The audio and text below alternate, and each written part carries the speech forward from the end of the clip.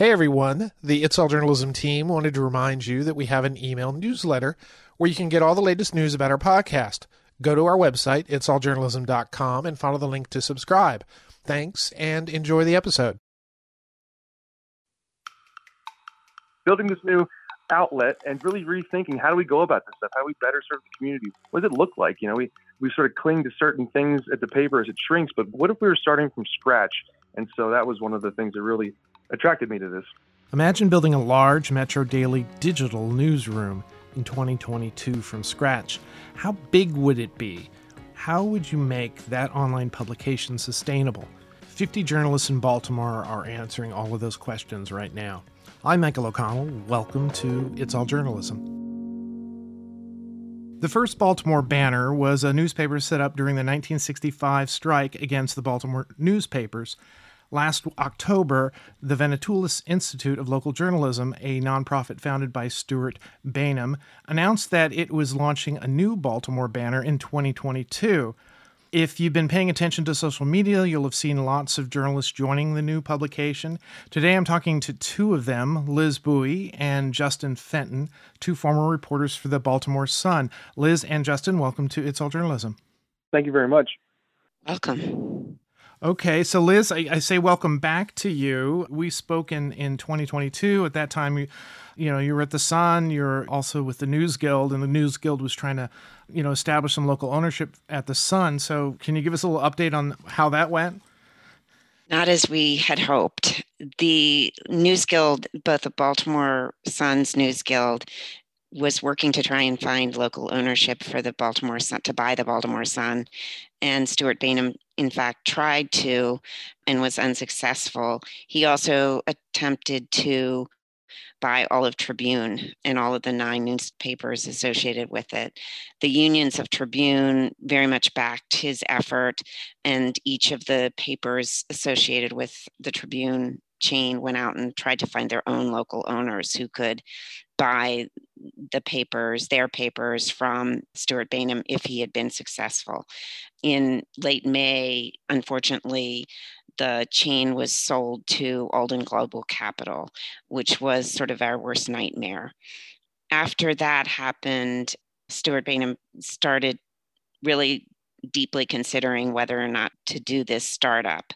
And over the summer and fall began the efforts that he needed to put in place to begin the banner. Okay. And despite all of the, worst nightmares happening and all of the bad luck and things that happened over the last year, the banner, I guess we can look at that as sort of a positive direction that we're moving in Baltimore. Is that? Well, it must be positive. You both have gone there. I think Justin and I believe it's a very positive development. We are really excited to begin an experiment that really hasn't been tried anywhere in the country so far. The effort will be to start a major outlet, news digital only outlet, launching soon, that will provide real coverage of a metro area. There have been lots of digital startups in journalism, but most of them are fairly small efforts. This will begin with 50 journalists and grow to possibly 100 in the newsroom, which is larger than the Sun is right now. Wow. Justin, you were at the Sun for a pretty long time. I think was it 17 years? Just about 17 years, yep. So tell me a little bit about yourself. Where do you come from? How'd you end up at the Sun? Well, let's just talk about your journey to the Sun. Yeah, I mean, I'm a local guy. I used to deliver the Annapolis Capital, one of the papers that has really shrunk under Baltimore Sun's ownership and on Alden Global's ownership. Went to the University of Maryland, and the Sun is the only place where I've ever worked.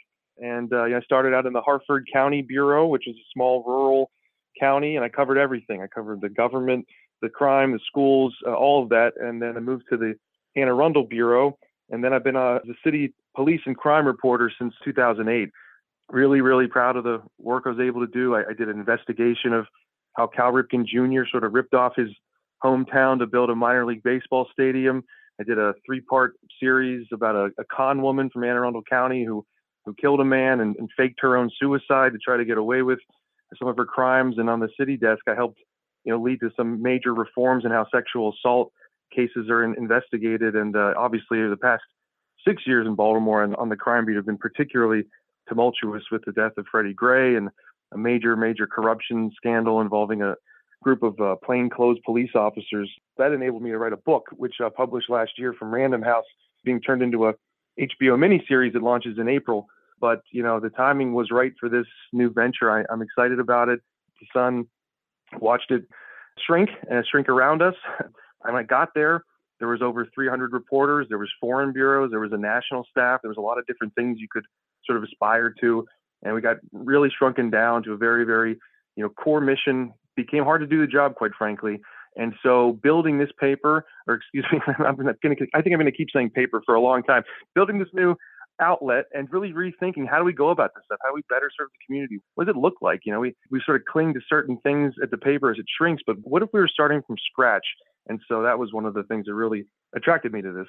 And, I live down here in Northern Virginia, just outside of D.C., and I've been up to Baltimore many times. Obviously, I don't have the same perspective the two of you have, but Baltimore is a fascinating city, and there are always stories to tell, it seems. And certainly for somebody on the crime beat, I should say crime and police beat, Baltimore's got a lot of things to keep you busy. Let's talk a little bit about the book before we get much further into this. Did you, how did that come about? Was it something you pitched? Did somebody come to you and say, hey, would you be interested in writing something longer about this? I honestly, as you said, there's so much that's been going on, especially this past few years. And I was focused on the coverage for the paper and thinking about what my next stories would be and how do I come back at this and can I write a series for the paper? But it was actually David Simon, a former Sun reporter and the creator of The Wire, many other great shows. He reached out to me and said, you got to do a book, man. He said, HBO is interested in doing a show on this. You got to do a book. I said, well, how do I do that? I never even contemplated that. So he kind of helped me through that process. And I was able to link up with Random House, which is a great place. And so the book's called We Own This City. It came out in February. Simon, I should note, is going to be, Liz, is it a monthly column that he's agreed to write for the Banner? So we're sort of all trying to work on this together. As fans of The Wire may remember, he had some, I wouldn't necessarily call it choice words, but he had certain depictions of what was going on in the large local newspaper in the Wire universe about the transition that was going on in our media, and he wasn't particularly happy about it. That's actually how we met. He had written a column for the Washington Post saying that the police were trying to get away with stuff, like withholding the names of officers who shoot people because the press had been so decimated. And this was back in, 2009?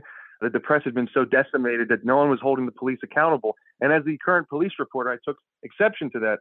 And I had not met him before, but I marched over to his house and I met him that day. And we've been in touch ever since. So his bigger picture was not that there was any individual, failure of coverage, because certainly my reporting had highlighted the issue he was writing about. But he was really concerned then, and as he is now, about sort of what corporate ownership was doing to the daily coverage and sort of the expectations of the institutions we cover that, they smell blood in the water. What are they going to try to get away with? Right, for sure. And we've seen many examples of cities where they've lost their large daily and just things aren't being covered. Local politics isn't covered. The crime beat isn't being covered. When, COVID happened or is continuing to happen, maybe not getting enough local coverage of, health issues around that. So yes, local journalism is important, and that's why we're here. We're here to talk about the Banner. So first of all, what are your roles going to be in the Banner? Have that been figured out yet? Yes, I'm going to be an education reporter, which is what I'm doing now and have been doing for a couple decades at the Sun. So I'll be continuing my role in covering education, but I'll try to do it in a new creative way and look at different stories and rethink, sort of the daily aspect of it. And I'm going to continue covering crime, but I asked for a broader title of investigative reporter, just so if I want to cover something else or something that I think intersects with these issues, I wanted to just have that sort of broader mandate going in. But for the most part, it'll be more just continuing to look at different aspects of the criminal justice system. So do you feel that you have a mandate, both of you, that, since that you're being brought in and you have these particular beats, that you can pretty much define what you want to cover and how you want to cover it? Yes, I think one of the really interesting things to me about joining the Banner is that we, with the editor-in-chief, Kimi Yoshino, will be able to sort of decide how we're going to do things and really think through what the role of a news outlet is, and how do we reach out to the community in ways we haven't before? How do we have voices on this website that maybe haven't been heard for very often, haven't been heard in Baltimore?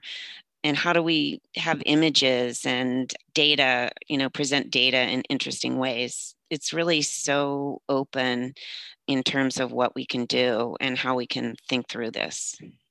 There's some other papers that have been rethinking their criminal justice coverage and making it more about, again, I think as I alluded to earlier, sort of the intersection between different social issues and how they, not just crime, not just courtrooms, but, the conditions and things like that, and integrating those beats instead of having sort of someone who covers housing, someone who covers health, and then someone who covers crime, but rather the way these issues are all together. And so we're really, truly, it's a blank canvas. We're trying to think about that and try to put that together. Liz and I are some of the first hires, and together with Kimmy and the other folks that are on board and coming on board, we're really over the next few weeks and months going to be thinking about what that looks like. So I'm, as far as the mandate, the mandate is to try to do it differently right now. I would imagine that both of you have been working, quote unquote, in a digital newsroom, even though you were working for what's traditionally been perceived as a daily newspaper. Do you feel that you're going to be able to go a little further down the road on digital? That are you going to have to shift your focus too much, or do you think it really doesn't matter? Those are just extra tools that you're going to have in your toolkit. I mean, I think right now, we're still operating within deadlines and print space and print days. Sort of the Sunday paper was the place where the best content was supposed to go, but at the same time, readership online was low on that day. So we would launch things on Wednesdays and Thursdays. So, those sorts of things, I'm interested to see how we retool that. I think a print approach still has, in terms of limiting words, sometimes you should limit words just because you should limit words. You shouldn't just write forever because you're online. So I think some of those principles still apply. But, the Sun had lost a lot of its folks who did some of the supplemental work in terms of what a digital product looks like visuals and graphics and just different components that make things engaging to read online. And I've been assured that we're going to try to make sure that is not something that falls by the wayside. So it is going to be a shift, but we have been in this environment for, quite some time already.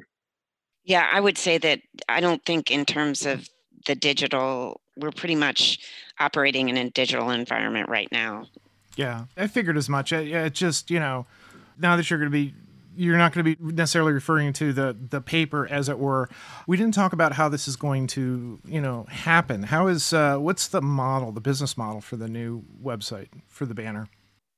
The banner will be largely subscription-based, but I think we'll certainly sell ads. One of the things that's sort of unique about what is being tried this time around is that when Stuart went around the country looking at different models for how digital startups had been done, what he began to realize was that in most cases, these startups had been done by journalists who don't necessarily understand the business end of the business. So what he did first over the course of the summer and fall was really build out the business end of the model first.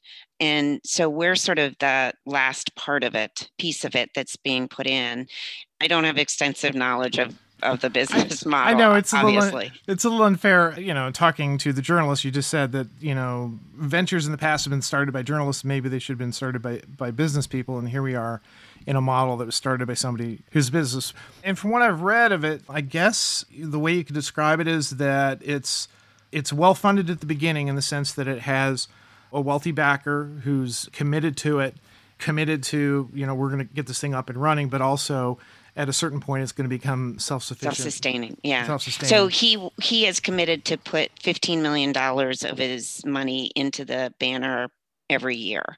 I don't know whether he raises that or it comes out of his own checkbook, but in any event, he is committed to funding it.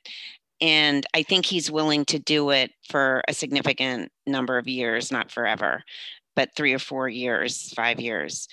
He hopes that we grow quickly, and that I think he hopes to get to 100,000 subscribers by that point and make it self-sustaining. And I think that it can be done. I know the Sun doesn't have 100,000 subscribers online, I don't believe. Well, let's talk about the newsroom. What is the newsroom going to be like? I mean, has there been an opportunity for people to meet and discuss this either in person or remotely? We both start next week. The folks that are already there have been working in a space downtown for some months, and at some point we will move into a physical space down at the Inner Harbor. The Baltimore Sun, of course, had a newsroom downtown for decades, and then it moved to our printing press in a waterfront neighborhood that's being built up right now. And then the printing press, unfortunately, is being sold off. And so that newsroom is sort of in flux right now, but we will have a physical space at the power plant. People who are familiar with Baltimore, it's right by the aquarium. And so that'll be our space. And we haven't been able to work together at the Sun for 2 years. Our office has been closed. So we're looking forward to being in a space and thinking about these things together. We should be able to go into that space in early April, that new newsroom. And in the meantime, we'll be together in a temporary space. Okay. How have you been functioning in the last couple of years? Everybody working from home remotely? It's hard. It's sad. We've had young reporters who I think really could have benefited from being able to walk over to somebody's desk and talk to them. And we've lost some of those people. And it's a hard time for everyone. I don't know. It's weird when you go places to cover things, but you can't go into your office to write about them.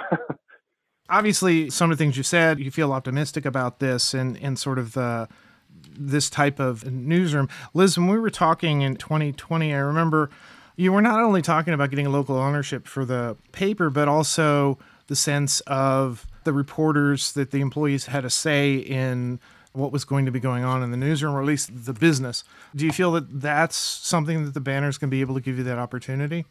I think so, because I think that our new editor is very collaborative, and I think she's made it clear that she wants our ideas and our opinions.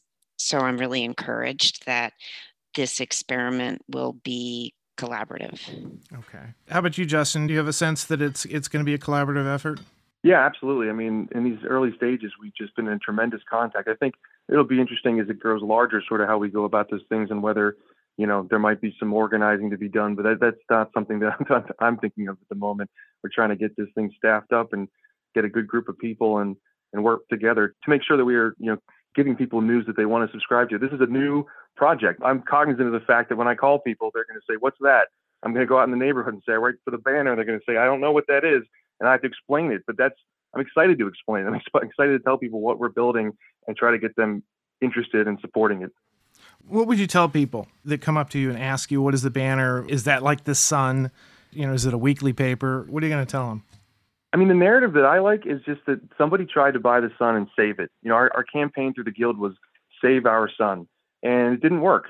But the person who wanted to save the Sun is building something new. And I think that that's a good thing to tell people that, and I'm from here. I've worked here 17 years. Liz has worked here 30 years. 35. 35. 35. Yeah. And I mean, we are familiar faces. We know the neighborhoods. We know the issues.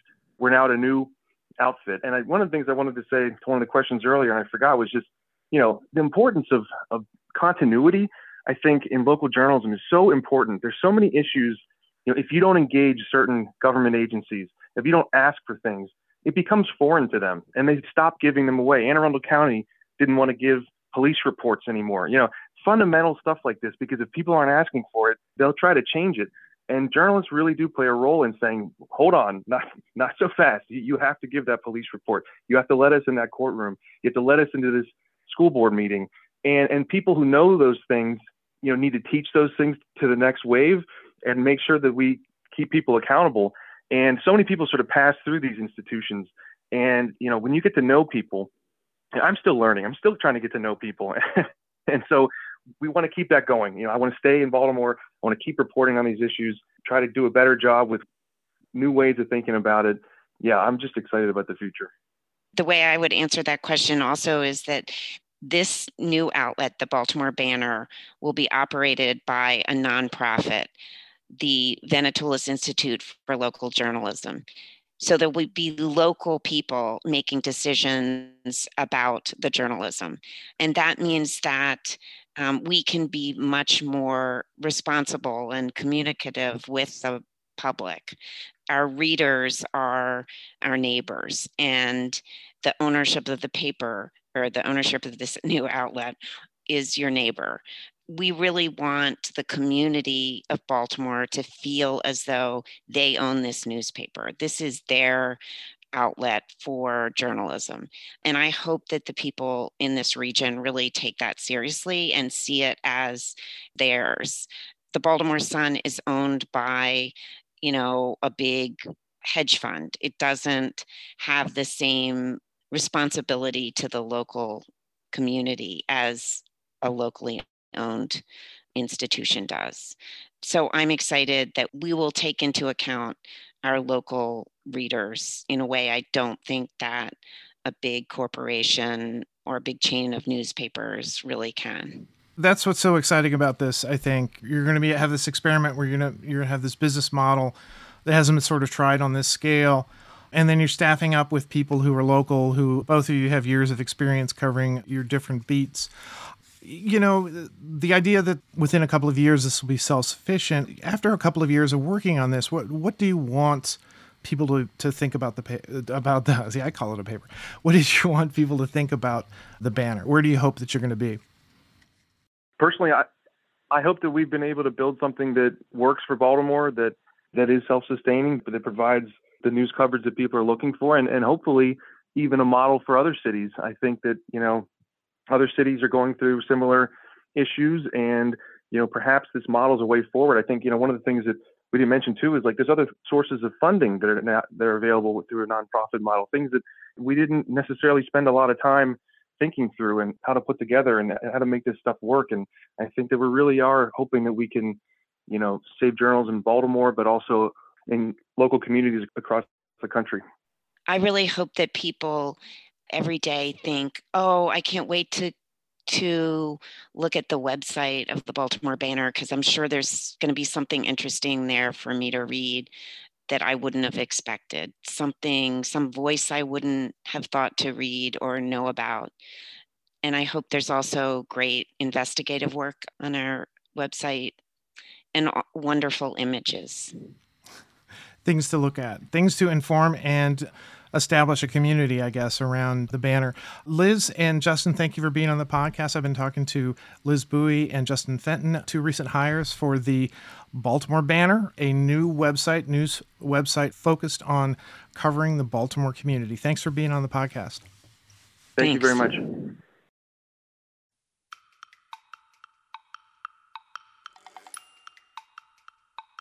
You've been listening to It's All Journalism, a weekly podcast about the people who make the news.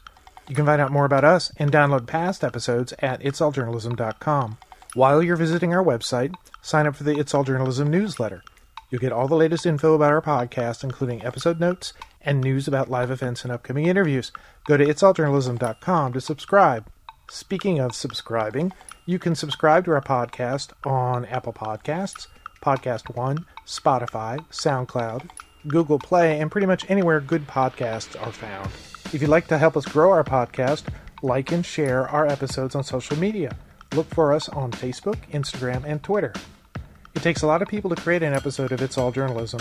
Nicola Grisco produced this episode, Amber Healy wrote our web content, Nick Dupre wrote our theme music, Emilio Brust helped with our booking, Steph Thomas is our social media manager, and I'm your host, Michael O'Connell.